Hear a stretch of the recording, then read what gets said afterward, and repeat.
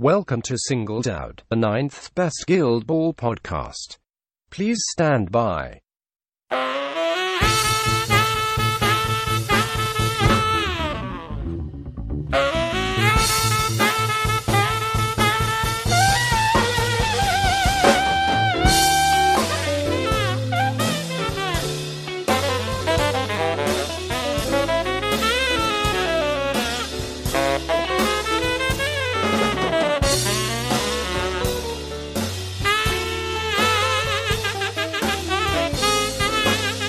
Welcome to episode 77. In this episode, Andrew talked Win about the Free Cities Draft community event. They talk about the rookies and which guild are winning the draft for their chosen players.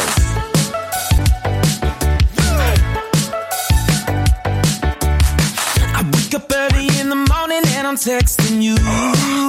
Hey Robin, it's 7:30. Well, that's okay, I'm ready to fight crime. You're the dark knight. I'll be sleeping past 2. And sometimes fight, boom, pow, bang. But we always make up. Hey man, I'm sorry. It's okay. We're not related, but here's good news. Friends are the family you can choose. Come on, everyone. High five down low to the side. Let's go. You're my best friend, my best friend.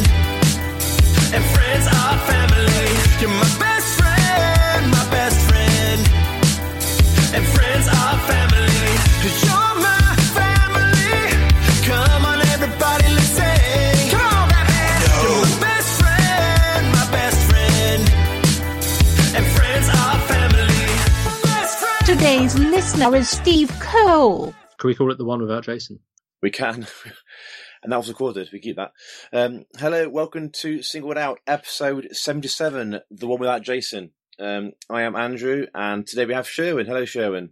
Hello. How you Hello. doing? How are you? How's things I'm going? most reasonable. Yeah. I'm not too bad at all. I am slightly saddened that Jason isn't with us, because he's usually such an quiet and considerate member of Singled Out.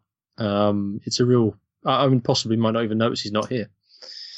But we'll Should have to a member soldier on. silence for him. Yeah. There we go. The thing is, like, even if we left a gap, like, the editing software would remove it, so it doesn't make a difference either way. There we are. Okay, you are here today because you write stories linked to Guild Ball. In fact, all the stories linked to Guild Ball. All the stories. And yes, it's my privilege to be able to write the stories for you guys because you're an awesome audience. So we're going to talk really about the Free Cities draft. Yes, we are. It's going well, and also there's still time to shift the vote, isn't there? There is. So let's get one thing completely and totally straight in case anyone hasn't worked this out about me.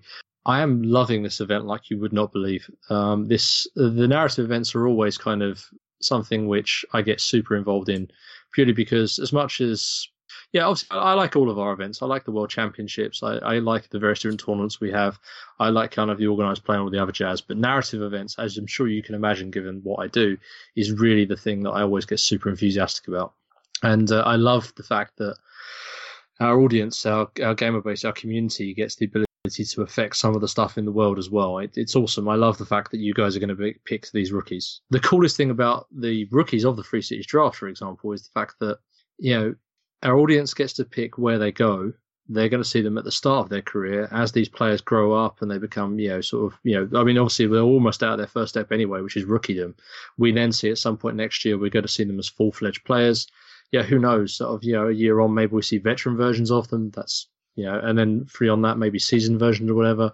Perhaps some of them die, perhaps some of them live. We don't know. The whole point is we're going to see these players grow into something else. And basically the community is the people who put them there in the first place. So I think it's really cool to be able to see that growth.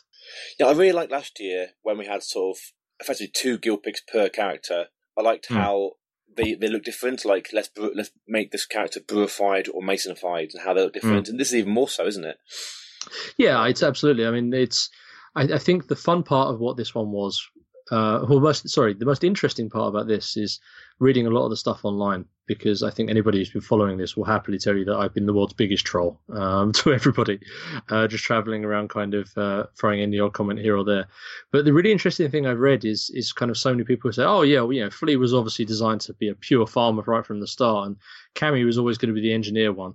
we never had any of that in mind. We basically sat down with 10 players and went, okay, we need 10 players. Who are we going to do? And we had some ideas. Well, one we knew was going to be Amber, so she's obviously a brewer, but she's about the only one tied to any real guild in terms of who she is. And the rest of it, we kind of had 9. Well, even Amber was a bit of a blank slate there. We had sort of 10 archetypes. We went, okay, so this is this player, this is going to be this one, or built for an idea around a theme, maybe their personality. We just picked up 10 generic kind of ideas that would be accessible enough for people to jump onto and kind of follow or get enthusiastic about, and then said to our artist Doug, okay, here's some really raw briefs of who these players are, make some heads. And that's kind of where we got to be honest. So yeah, it's going to be really interesting seeing them turn up as different players for different guilds. Yeah, because this entire sort of event, it's been sort of pure background. There's been no rules, nothing, has it? It's been pure sort of how they act, how like the look of them and everything else. It's interesting to see how guilds get behind certain characters, and also whether guilds are trying to sort of affect the vote and swing it away from other guilds. Well, that's been the best part, is seeing how much everyone gets involved with the Shadow Games. Like, I think even more than sort of Union Chains and the Butcher Civil War, people have really got into the spirit of this one. Kind of, we've seen a whole bunch of backstabbing. I don't think there's a single Ratcatcher coach, a single one of them, who's actually putting any votes towards the Morticians. Really? It's amazing. I can't tell you that stat because they haven't recorded who they are, but from what I've read, they just aren't supporting the Morticians, except those who, a couple of them, yeah, exactly. Whereas at least the Falconers seem a bit more united behind the Hunters. But yeah, so we've got these ideas that people are doing that. There's the Union swing that's happened with the Farmers, for example. There's an awful lot, and I think that's the spirit. What we wanted to capture with this, it is the Shadow Games. It's really putting our players into the role of coaches in the Empire of the Free Cities. It's really making them kind of feel just like they're competing against their rivals. So it's super cool.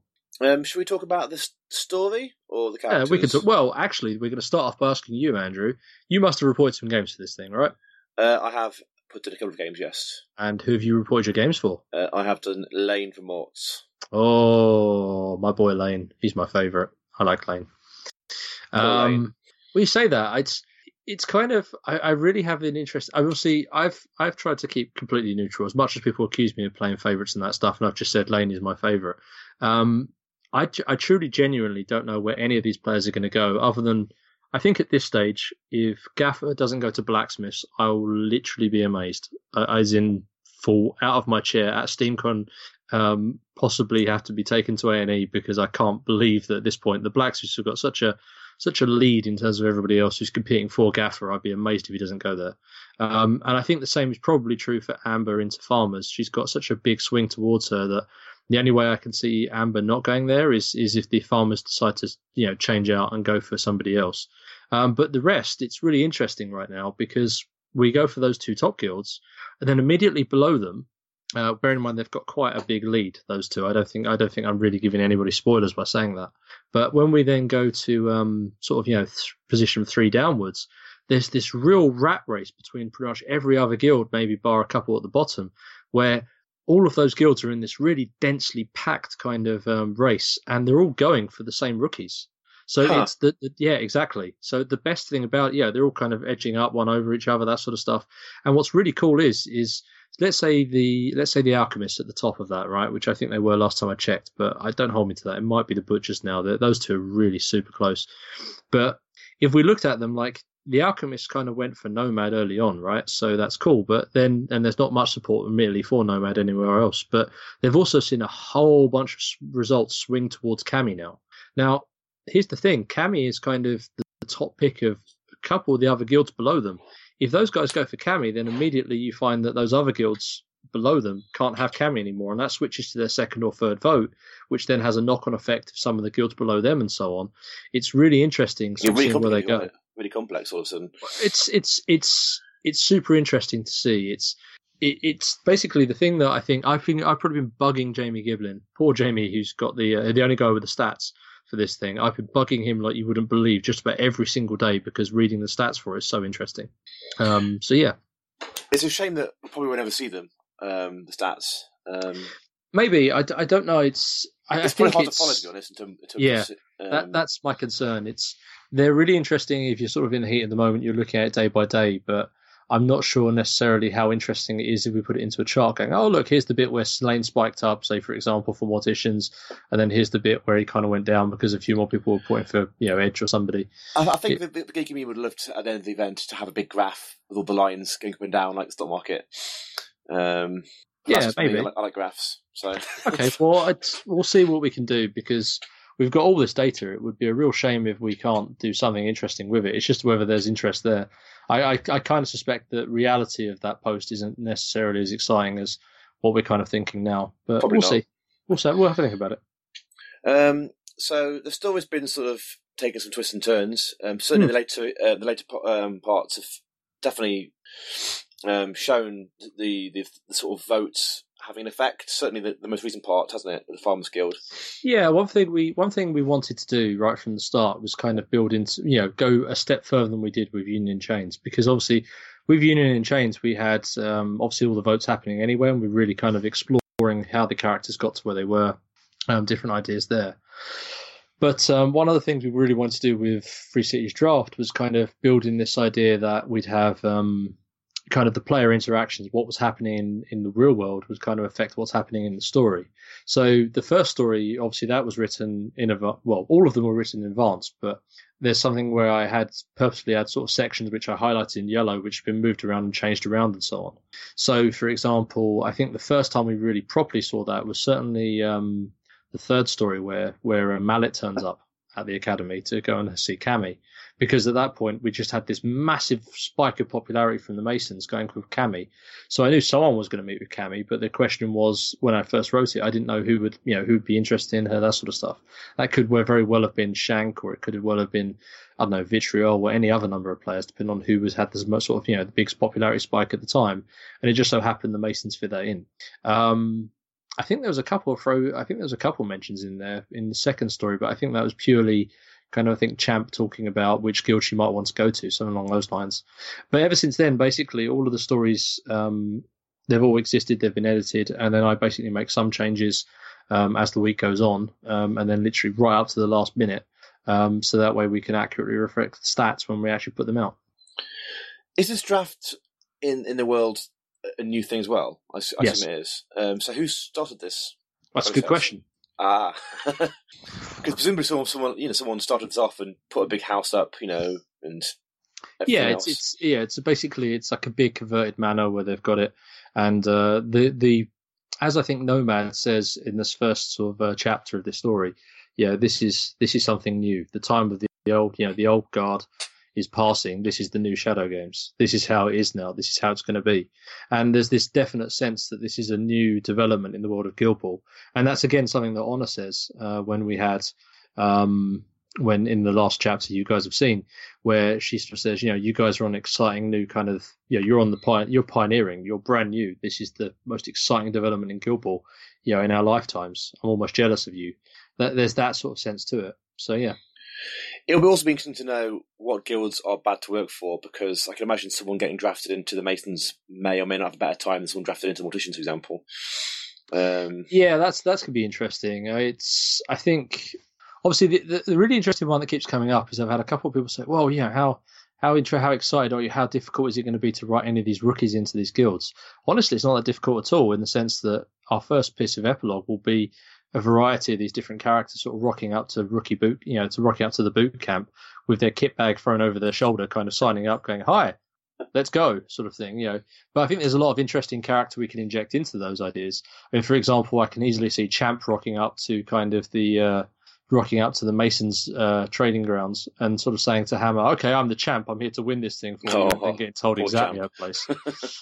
So, but I mean, that's crucially, that's the point, that's the thing that may happen. Masons are in the running for champ. The question there again is, well, does someone else take her away? Does she go to Butchers? Does she go to Fish?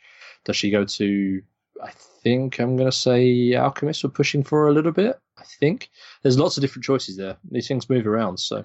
I've been looking at the cameos. The Shank cameo, he seems like having a bad time of it right now. Yeah, it's cold-blooded murderer.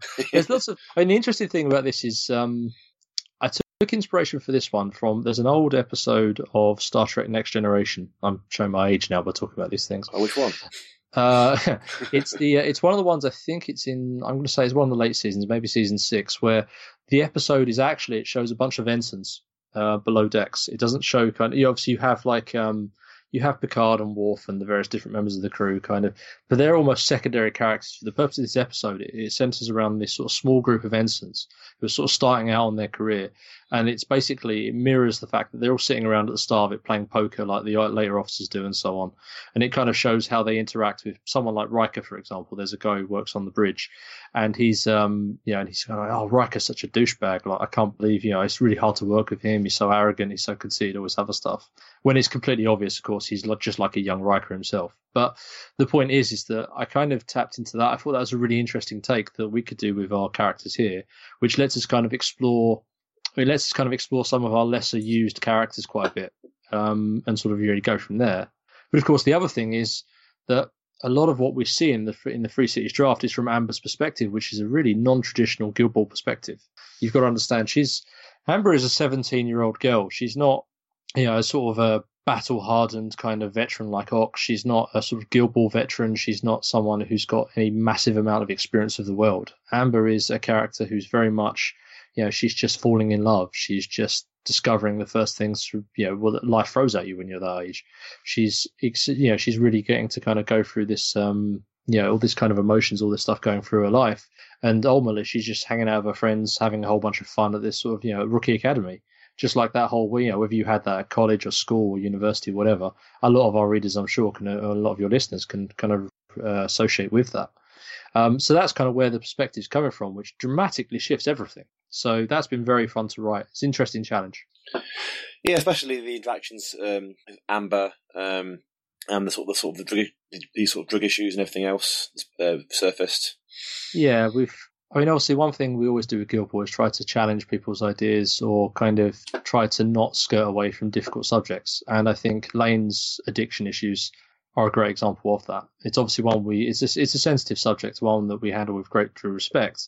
I read a really lovely thing that some of the guys in Gubs wrote in the Morticians Guild section about our handling of it, which was really heartwarming to read, actually, because we tried to make it feel realistic and gritty, but at the same time we didn't want to take liberties. Lane's story is quite a tragic one, and we don't want to sensationalize that or kind of make it anything other than what it is. So yeah.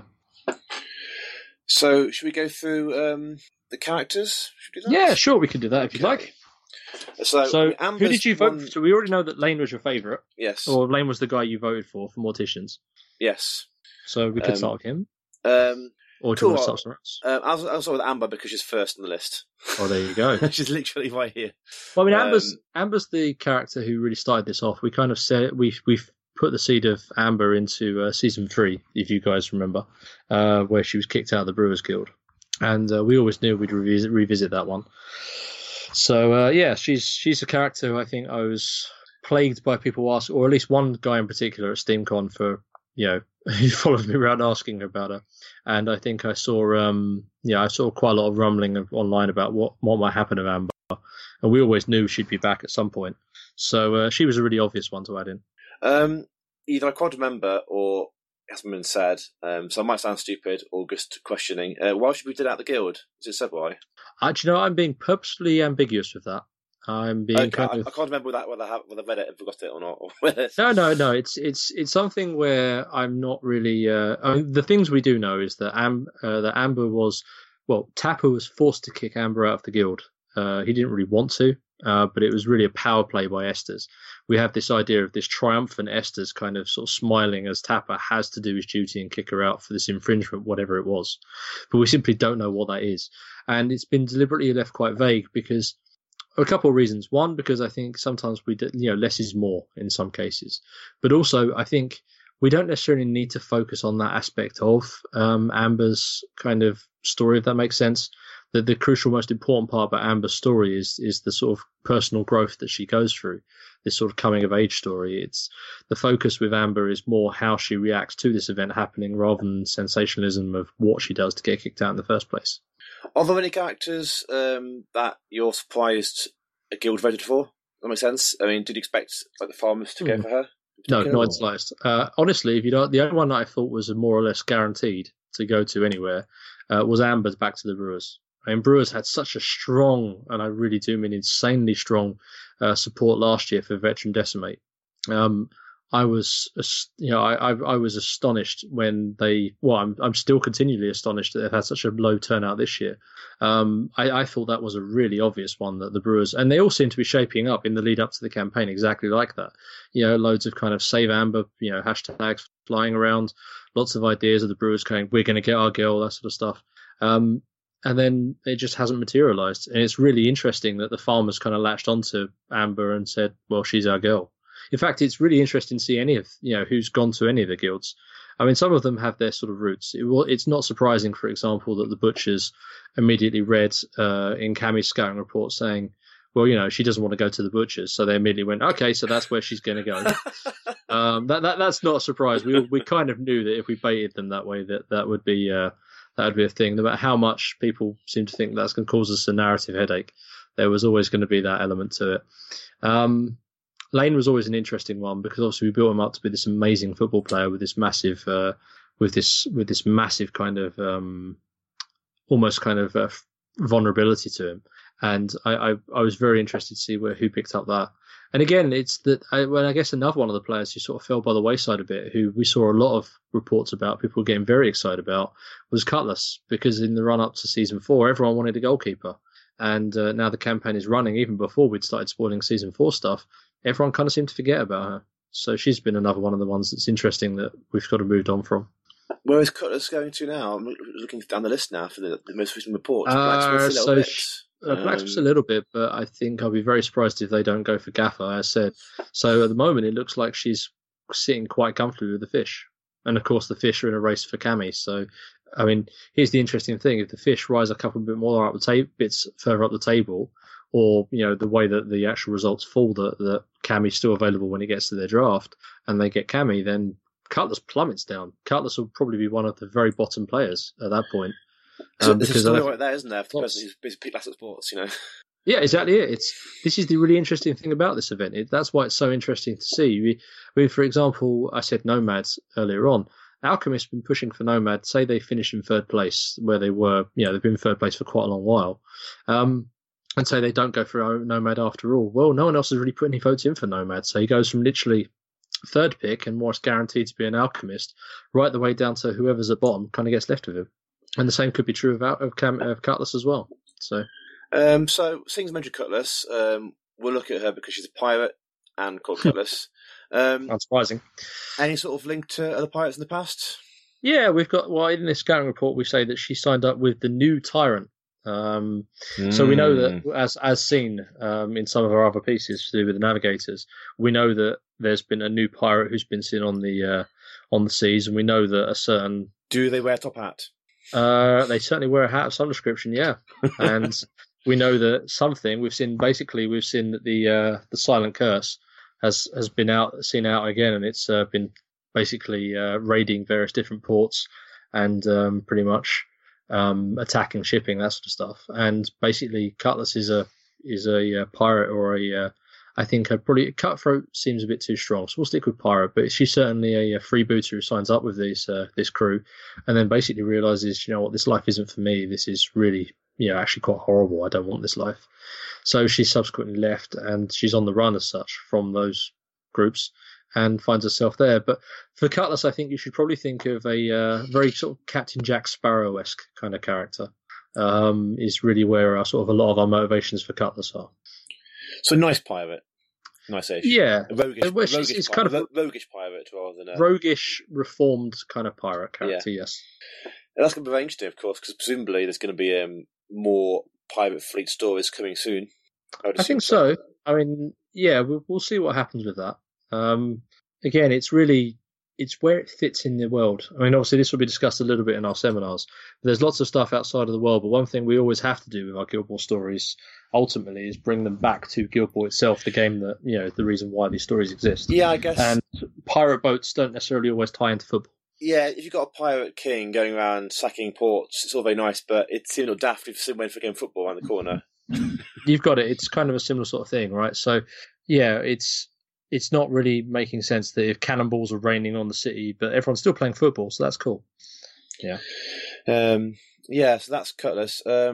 Going on to the next one because of the alphabet is Edge, Age Unknown. Well, you've skipped Champ, but we'll forgive that. Have I? Your website's in the wrong order. I think you'll find that you're reading it wrong. But okay, that's cool. I can't see your screen, so I don't know. Edge is so Edge is interesting. She's got a backstory which we haven't revealed yet, and I won't be revealing here. But Edge was podcast over. That's it. It's no spoilers. Worst guest ever.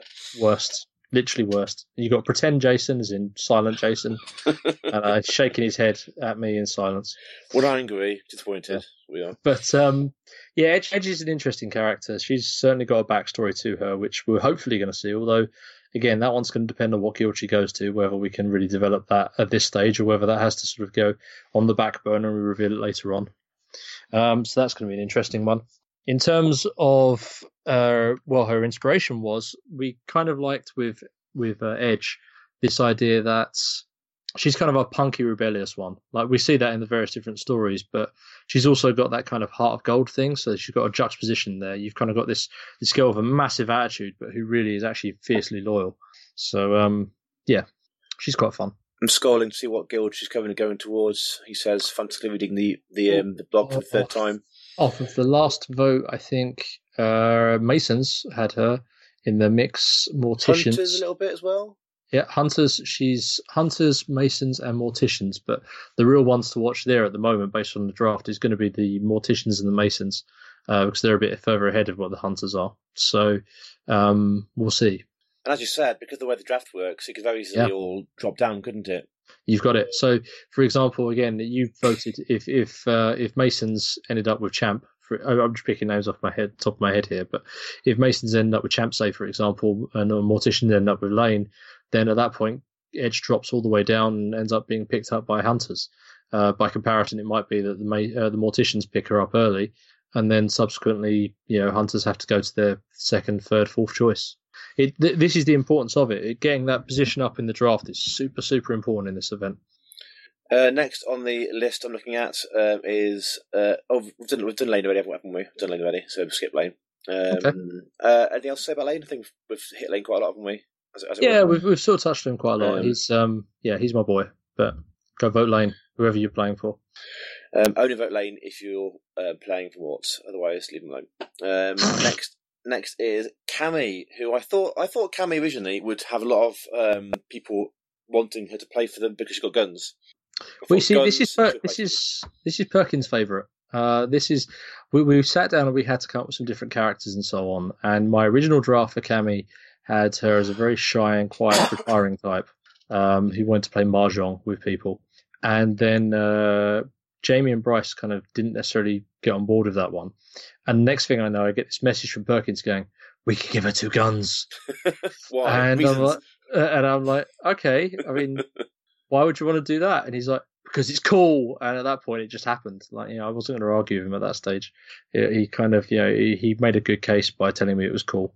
And at that point, I've got to be honest. I think he's obviously got a tremendous read on our community, because you guys all seem to agree. She was interesting in the sense that she started out and she didn't really have that much support, but over the last couple of weeks, she's really picked it up. Cammy, I believe, is the most popular rookie amongst all of the guilds, as in I think just about everybody's put in votes for her. I think she's literally the desired kind of player of, let's see, I think Masons, Engineers, Alchemists, Butchers. I think just about the only ones who haven't put in votes for Cammy, to be honest, are Hunters and Hunters, Brewers, and what's the other one? Morticians. Weirdly, I think those are about the only people who haven't put in results for Cammy. The Butchers should be allowed to have her because she hasn't got axes, unless her guns fire axes. Well, she could have gun blades. She could have blades of guns with knives. Damn, she couldn't she? Damn it! Now on that. Engineers, I thought Engineers would be a strong choice for them. I thought. The Engineers. The issue the Engineers will have is they're quite low down the draft at the moment. I mean, they picked up a bit of pace, but bless them, the undercogs aren't quite as well represented as anybody else. Unfortunately, weirdly, what's been super interesting in this draft is that the teams who are doing well, I know there was a bit of concern we had originally that the popular guilds would just end up with the first drafts, and actually that hasn't proved to be true whatsoever. And one of our most popular guilds out there is the Hunters, and they were in last until extremely recently. And again, Brewers, who have a massive support last year, for example, haven't got barely anything this year, and so on. So it's been really interesting to see that fit. And again, Farmers aren't necessarily the most popular, but somehow they are in terms of the Free Cities draft. So it's really interesting to see these numbers bounce around. And Engineers are probably one of the teams who don't necessarily have lots of supporters. So and unfortunately, that sort of does show a little bit. But I don't know. They could still steal Cammy, though. I mean, again, it depends on how things fall. I think they might end up with us. So I feel really sorry for the first rookie to go work for the Engineers Guild because Pindrice probably timed down and chopped the legs off. Well, this is the thing. There's a kind of a push to give Knuckles some big old metal mecha gauntlets, right? And I've kind of sat there with some of the Engineer players going, well, you know that if that's what's going to happen, she'll just lop his arms off and turn him into Jax. Yeah, she's not a kind person. Like her starting sort of story has her killing her an apprentice just for reasons. Just for funsies. Yeah. Yeah, it's kind of it. So, I mean, maybe Knuckles will look good with giant mecha arms. They're kind of fun. Oh, poor guy. Okay, that was Cammy. So guns are a thing in Guild Ball right now. I mean, I guess they have been for a while with Chaska. So we had them in the Century Wars, which is described in Theron Origins, which is one of the relics which Chaska has still got. We also have the story about Ballista having one in Season 1, which is like a sniper rifle. It's almost like sniper rifles with a larger kind of field of fire and so on. All the backfires and kills Keystis. Yeah. So we have that. Who else? We've got firearms somewhere else as well, I'm sure. I mean, also we have cannons and so on onto galleons, that sort of stuff, and also as part of siege equipment, that sort of stuff. So gunpowder isn't completely out of there, but there is this idea with Cammy's pistols that they're not. It's very much like a part of nobility. It's very much a dueling pistol kind of approach. So these are flintlock pistols. They're not kind of the sort of thing which you'd be doing any sort of rapid firing with. That's Cammy. Knuckles is the next one. Well, we kind of touched on him. I mean, he's the tough ganger kid who's kind of trying to leave his past behind him and reform himself. He's a lot of fun. I mean, he's described as being this real gentle giant. Like, I mean, Amber's been floored by his clothesline a couple of times where she just tried to get past him. He's just this impenetrable wall. What was interesting about Knuckles is we saw loads of Fishman players going, this is exactly who we want right at the start of the campaign. Then they never bother to vote for him. But yeah, I think with Knuckles and how this would certainly be reflected in the story, he's very popular, but he's no one's first choice. Oh, poor lad. Well, I don't know. I mean, there's obviously place for that, and I think the character is quite a humble one, so I'm pretty sure I can happily write Knuckles to have that kind of understanding and not be kind of, and not have that much of a sympathy need to attach to him for that basis. Did you go for an even spread of positions on the pitch or not? We did. There's not complete. Well, this was really down to Perkins and Bryce. For my part, I came up with the characters, that sort of ideas. We came up with some archetypes between us, and I kind of wrote their rookie reports and so on. And then at that point, Perkins, I think, maybe Bryce as well, kind of jumped in and had different positions we attached to them. We dupe up on a couple of them. I think we've got a couple of wingers, for example, and a couple of attacking midfielders. But certainly we tried to keep it quite even across the board. Next up, we have Nomad. Nomad. So, interesting story about Nomad. Jamie Giblin loves Nomad, as some of your listeners will be aware. And the simple reason is because originally, in our original spec, he was based off of Jamie Giblin, which is why the artwork has those brilliant piercing green eyes. However, trying to ask Doug, our artist, to do anything is a very dangerous thing. Doug is a wild man with very strange ideas, and he does incredible work, but sometimes he comes up with some very odd things, and our sort of inspired by Jamie Giblin character didn't quite have the same feel when it came out the other side. But yeah, he's definitely there. I like Nomad. Nomad also has some interesting ties to what we now can say is the Entertainers Guild. So are they I guess that guild's been around for a long time, hasn't it? Entertainers Guild. I guess it's been around for a long time indeed. Well, you're going to have to come to the seminar to find out, my friend. Aha! That's a good point.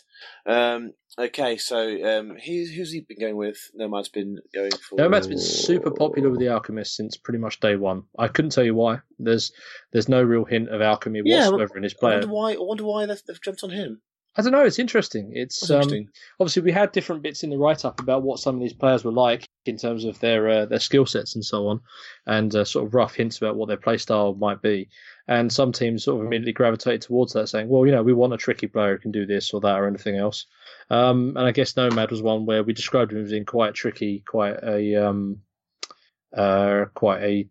flair player on the field. And I guess that the Alchemist decided that's what they wanted. Yeah, quite janky. And that seems to have switched a little bit now towards Cammy. I think some of the idea is they want alchemical pistols. They want to be able to shoot people and do conditions from range, which is interesting. Yeah, because they can't do that now. Oh, wait. No, I mean, there's not anywhere near enough of that in the Alchemist. No, nowhere near enough of that as it is. No, definitely not. No. Champ. Champ. So, I mean, Champ is... We had this real interesting debate in the office before the campaign launched of, kind of Champ is the girl who kind of pushes really hard and works so hard to be the best player out there. And then we have Lane, this kind of incredible natural talent, but also is not really an aspirational story in any sense of the word. And somehow he's better than her, even though he doesn't really try so much. And is that acceptable and is that fair? And I think that was really our main concern with Champ. But I think the story has borne out that actually that's not been too much to worry about at all. Like if you just look at it on paper, you'd say, well, that doesn't really make sense. But then when you actually see her play through and you kind of get this sort of ruthless sense that she has about her, she's super interesting. She definitely feels like she's got her own character. And I'm not surprised the Butchers seem to have latched onto her quite a lot. I'm less surprised that the Fishermen have decided they're now going to latch onto her as well because it rivals the Butchers, because some things just go on forever, right? She looks to me like she'd be good with Hammer. She does look like she'd be good with Hammer.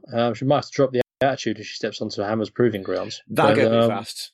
Either that or there'd be a match made in heaven, right? You've got two players who really want to work hard to win everything. I think Champy's another one where she's pretty much, I think, on the cusp of that. Champy's pretty much on the cusp of that mix in the middle I talked about, where she's definitely up there. As to who she goes for. In fact, if anything, I suspect it's her and Cammy really, but the first guild to take Champ will dramatically change the rest of the draft. Because she's on a lot of lists? Yeah, I think, again, I think she, again, with Cammy, I think those two more or less are in direct competition for most of the guilds. I think the only people who haven't gone for Champ in a big way are the farmers and the blacksmiths. I think everybody else maybe the hunters. I think just about everybody else has put in votes for her. It's very interesting because there's going to be some guilds who get a rookie they didn't really ask for. Well, that's why it sucks to be last, and that's kind of what we've been saying all along. Like the interesting one we had was a lot of the hunter players who decided, we kind of want Flea. We're happy with Flea and see what happens there. Well, the thing is, just because you're last doesn't mean you get Flea. Like Flea might not be super popular right now, when at the time of writing, but it doesn't mean you're necessarily going to get that player, as we've already seen. Like there are teams above you who will have Flea in their top three somewhere else, or might have Flea higher popularity than another player, which is certainly true, and they'll get them instead. So there really is like the person in last place really doesn't have a choice. They are literally just left with whoever they get. Gaffer. Well, Gaffer's coach, super, which is an interesting one I find. He's a pundit, no less. So yeah. I like Gaffer. Gaffer was a lot of fun. We had a lot of ideas about how we would do Gaffer, whether we wanted to make him a coach, how that would even work as a rookie. But he kind of really naturally seemed to fall into place. Spoilers all over the place. Again, I've said this already. If this guy doesn't go on to become a blacksmith, I'll be literally amazed. They've pushed for him so hard during this campaign, and they've got a really high standing. The only people above the blacksmiths at the time of writing of our last update, and I still believe, judging on the numbers now, without looking at them, but I'll be amazed if it's changed, is the farmers, and the farmers have no votes for Gaffer at all. So I'll be very surprised if he doesn't go straight to blacksmiths. Now, the interesting part there, of course, is if you're a blacksmith player, that probably means you can start helping out some of your buddies in other teams. Or maybe you don't want to. Maybe you want to be absolutely sure you stay in second place. Why is he even involved in the draft in the first place, given how old he is? He's not super, super old. He's kind of in his 30s, but in terms of Gaffer, he's that guy who really loves Guild Ball. He's travelled around the entire world, kind of watching games, watching various different championships. He's kind of he's been involved in the game for a very long time. He's kind of helped us coaching staff. He's even played a couple of semi-professional games in his youth. He's kind of he has this incredible encyclopedic knowledge of the game. You can kind of go, oh, do you remember this championship that happened, 3 years ago or whatever? And he'll tell you every player on the team, who scored the goals, kind of all the takeouts, what sort of, how they all present, how it worked, who was in the semi-finals, all that sort of stuff. He's got this real knowledge and real love and thirst for the game. And the one thing he's never been able to do is break into the actual sport that he loves so much. So for Gaffer, the draft is this thing where it's almost like, one, it's last chance saloon. It's his last chance to do it before he literally gets those couple of years further on and is too old. But to sort of really go into it. But the other thing is it's a new entryway in, because he's never had this backing of a guild, which is most of the way that most players are going to get into the game. If you look at kind of Boiler, for example, as another sort of apprentice-ish character. Boiler's entry point into the Butcher's Guild is that his family are from their butcher stock. So it's something where, he has an entry point to get into Guild Ball by turning up to the butcher's kind of trading grounds as a butcher and learning to play as a butcher, and he can kind of go through what the team is. Gaffer doesn't have that. He has no family allegiance to any particular guild. So as a result, he doesn't kind of have that step in. He doesn't have that route to get to where the game is. As a random aside, I'm very interested to know what happens to Boiler, because, at the beginning of season 1, he was kind of a plucky kid, albeit a plucky kid having his first few run-ins with horrible violence and with old brisket and stuff. I'll be interested to know what happens to him next. If you can't say, but I'm not going to say. But Boiler is Boiler certainly sees some changes. I mean, obviously we've seen him growing up, so he's at a very formative age of his life. But the thing we've seen with Boiler that's been super interesting is obviously we have this very impressionable young kid who in the first season is very timid, kind of very nervous. And then, next time we see him in season 3, it's in the aftermath of Ox disappearing, of kind of Brisket, who he kind of falls onto as this big sister with this kind of difficult kind of understanding of who she fits, how she fits into his life, kind of a crush, that sort of stuff. And then we kind of have this almost thing where she rejects him as well as part of what she's going through, because she's having a very tough time of it at that point. And next time we see Boiler, he's turned to this really hard kind of, not spiteful, that's the wrong word, but he's kind of just sort of really fed off of the sort of emotions and the people around him as a butcher. So he's actually he's a very changed individual. And by the point that Master Butcher comes back, he, having seen the change in Boiler, is actually a bit taken back that he's quite so ruthless as what he's become. I guess the Butchers, it was probably a matter of time. They're not necessarily the nicest people in the world, no. We've got one more left. That's okay. Flea. So Flea was always a character that I think Flea was the character I was the most nervous about going into, purely because of all of the other rookies. We had kind of, we talked about them being, we look at Edge, right? She's super cool. She's mysterious. We look at Amber. She's the main focus of the story. We look at Knuckles, great big tough guy. I could go on for the rest of them as much as we want. Flea was that kid who was supposed to be nervous and timid and a bit, doesn't necessarily have this greatest love for the game and so on. Much rather wants to hang around with the animals, play with dogs and that sort of stuff. And we were slightly nervous that would translate into people kind of not caring enough about him, because he doesn't necessarily want, he's not jumping out of the page as this incredible Guild Ball player. And I think that was kind of fair, but we always knew that we'd have this swing towards him at the end in I'm going to say the 6th part of the story, which I think is what we're up to, where we knew we'd introduce Flea in a big way and suddenly make him feel like a really big deal. And the way we were going to do that was have him, introduce, his buddies with all of the farmers, because that's exactly what happened. He said in the original scouting report, well, he's a farmer and his parents sent him away because he just wanted to hang out with the animals all the time. So then the obvious entry point back is to have him, well, actually, no, he's buddies with Honor. He's buddies with the world champions, and that's kind of how it makes him cool. And you know what? We've seen quite a big swing back towards Flea in the results since that story, so that's interesting. He seems to have fit in there. That's interesting, actually. I mean, have you seen sort of spikes after a story then? That's one. It's not like crazy spike with him, but it's certainly pushed up. The Cammy one for Masons in around the 3rd story, I'd say that one just sort of carried on going, if that were, because as soon as the Masons saw that Cammy was in their team, suddenly there was a lot of interest there. I think in the first couple of stories where we first saw, like, if you looked at results that were being reported after the first week or so, we saw lots of stuff for Amber, we saw lots of stuff for Nomad, a little bit here and there, something a little bit for Lane, and some Edge stuff. And then as we started introducing into the new stories, we kind of, second story on, suddenly we meet Cutlass, we meet Knuckles, and we kind of have an idea of what those players are doing. Suddenly those guys become a bit more popularity, and so on. Gaffer's the really odd one out there because the blacksmith just went for him from go. But yeah, for the most part, I think we've seen sort of various different spikes around about that point. It's normally actually, rather than the stories, it's normally the standings that drive the spikes, because obviously we put them out, and at that point, kind of, look, Butchers, you're surge ahead in terms of results and so on. And next thing we know, we get a deluge of extra Butcher results because those guys are now trying super hard to get even further up the table, for example. So I guess doing well can be a good sort of motivator, can't it? Exactly it. And that's the draft, really. So not long left. I mean, obviously, the keynote will be where it's all announced, I assume. The keynote is where it's announced. So I couldn't say the exact cut-off time. I'm going to say it's, and this is purely me plucking a number from my head, maybe about 4 or 5, I think, on the Saturday, purely because it gives us a little bit of time to kind of work out the numbers and work out who's on where, and obviously make a presentation of it. So, yeah, for sure. Because we need a little bit of time to do that and make sure we're correct. But at the same time, we've got, at that point, it would have been running for 6 weeks, so plenty of time to get results in. So, yeah, it's still going.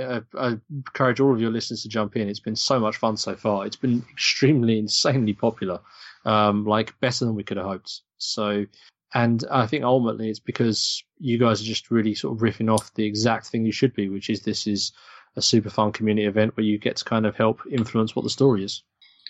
Yeah, I mean, in terms of the new characters for the guilds the past couple of years, they've all been sort of fan decided, haven't they? Well, a lot of them have, last year and this year. Yeah, and I think that's fan input, really. I think that's good in terms of being able to involve our community. I remember some of the older sort of community events I played in for some other game systems, way back in the day before Steamforged time for me. And honestly, some of that stuff, it just kind of had this sense of, it's a community event, but it ends up being an excuse to get people into stores to play games, or you have no sense of impact that you've actually had on the world itself, whereas this has a very obvious impact straight away. And I think that's super cool. I love that we're able to, I love that we're in a position to be able to do that for our community, which is cool. Brilliant. So that's that then, really. SteamCon, obviously you're going to be there. Last time I checked. Who are you taking to SteamCon? As in, what models, not who you're going with? Well, I'm going to be going there with a couple hundred other people. But no, in terms of the teams, your listeners can help decide. I've got Order or Falconers. I am exactly as you expect, a massive hipster. I can't decide which one of these two. I can't decide which one of these two underused teams is the one for me.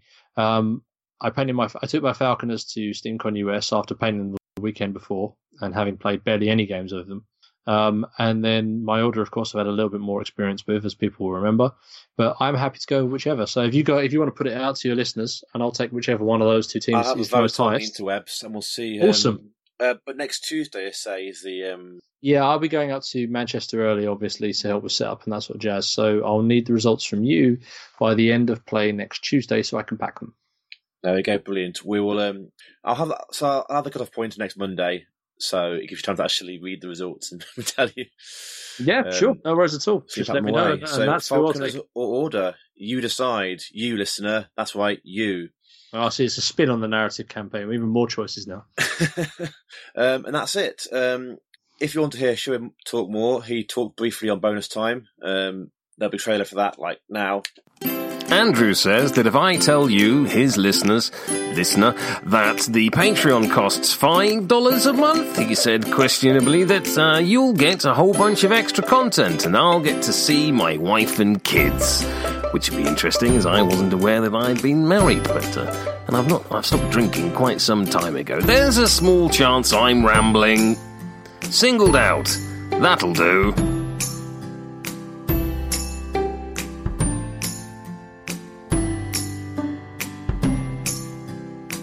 Boom, editing. And that's it. Thank you very much for coming on again. It's been a while. Yeah, it's been super fun though. Hopefully once good. Season 4 once the season 4 story drops, I'm just inviting myself back onto your show now, but it'd be super cool to come back and talk a little bit about that.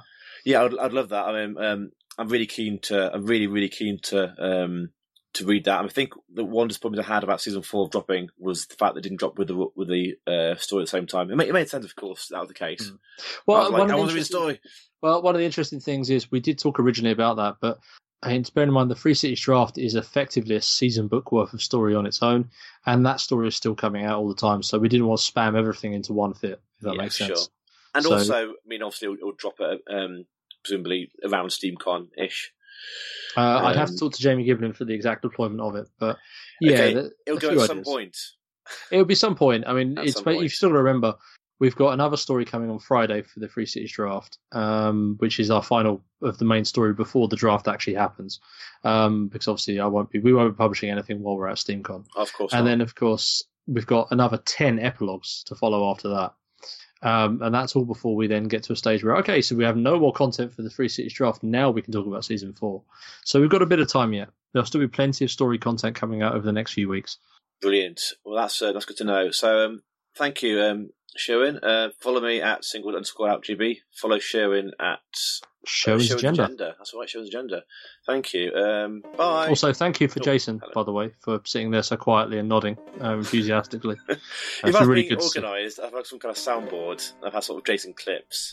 But I think you can probably hear him anyway. Talk. Quality content. Blackheart. There we go. Bye. Bye.